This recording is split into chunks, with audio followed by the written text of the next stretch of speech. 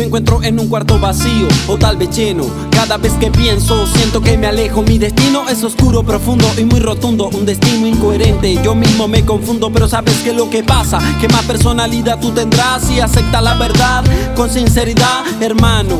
Yo te diré a ti la verdad, que si te vuelves a caer te ayudo a levantar. Pero te hablo claro, no vengas con orgullo maldito. Todo aquel que te ayuda puede que te saque el culo. Por eso te digo a ti, no esperes de mí algo bueno hacia ti y me puedes corregir, sí. Porque igual que tú, yo me encuentro aquí luchando en esta mierda para yo sobrevivir. Echándole bola a la vida, viviendo en la rutina, en un mundo sin salida. Que si caminas mal y mismo te darán salida hacia el paraíso. Un mundo que tal vez no exista, pero no será lo mismo que estar en vida. Disfruta de la familia, de tu chama, de tu niña, o quién sabe que te encuentres en la vida.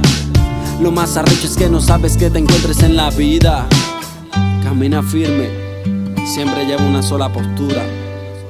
La cosa es diferenciar, en saber, en caminar, pensar, tener personalidad a la hora de actuar. Porque sin saber tú mismo te puedes arrojar a un vacío de perdición sin destino, man. Que lo más maldito es el tiempo bien perdido. Te aconsejo porque yo mismo fui esclavo en mi destino. Aprendí, corregí, sobreviví y pude salir. Ahora como buen hermano te cuento a ti que la palabra tiene un peso, como cuando te tiran de un precipicio un ladrillo en los sesos. Que tú estás claro que como un tipo serio, si cometes un error pides disculpas y superas esto. Y viste que esto es otro beta, sin careta alguna yo lo plasmo en mi libreta. Arrechera pura que acelera todas mis venas, y al que no le guste pues que tape sus orejas. Porque falso es falso, eso no lo cambia nadie. Y el que es real como yo muy bien lo sabe, que pensar no es juego de carro y superarse en este mundo es como acostarse en una cama de clavo.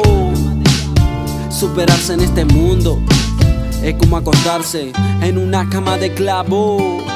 La tortura maldita, yo, niveles récord. Otra más del Deka, hablando de la vida real. Sacrifice, espéralo.